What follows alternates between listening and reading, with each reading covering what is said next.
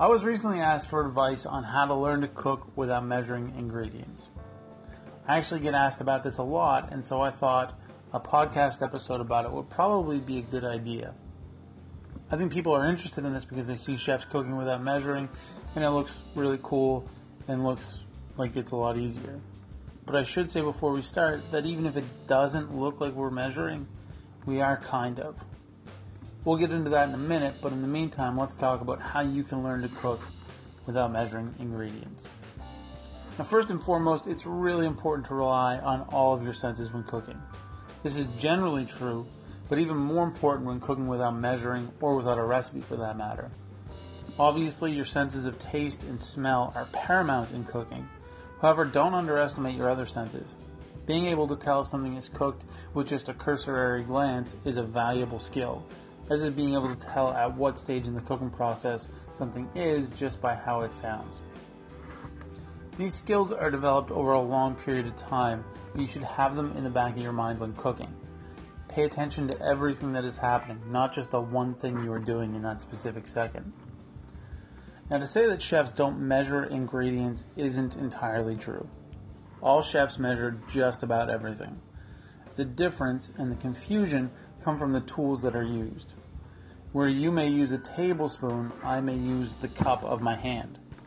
You use a teaspoon, I use the cup of my hand again, but with less in it.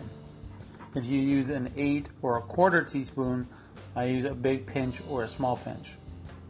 When you use a cup, I may use a 3-second pour. So like I said, chefs measure, we just use different tools.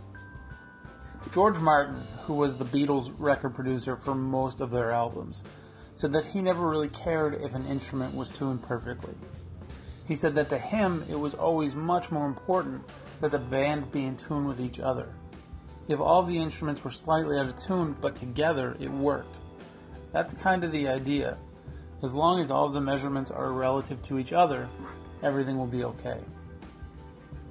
Now build a relative framework. Start building a relative framework by finding measuring tools and techniques that are similar. So an easy way to start this is to measure out a tablespoon. Like actually take out a tablespoon, measure it, get it perfect, and then dump it into the cup of your hand. Now you have a reference. You have a general idea of what a tablespoon looks like in relation to the size of your hand.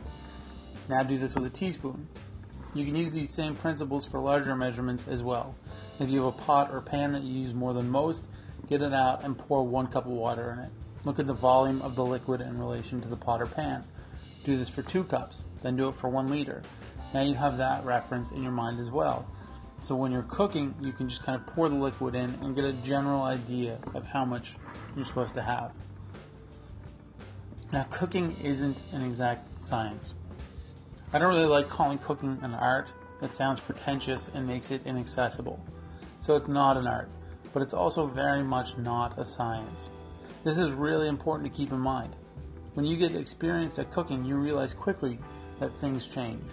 I can't remember who said it, and I think I've quoted it before, but you never cook the same recipe twice. No matter how much you try, nothing will ever be exactly the same as it was before. No 2 tomatoes taste exactly the same. They have different sugar contents depending on the time of day they were picked, if it was sunny or overcast, and based on the soil they were grown in.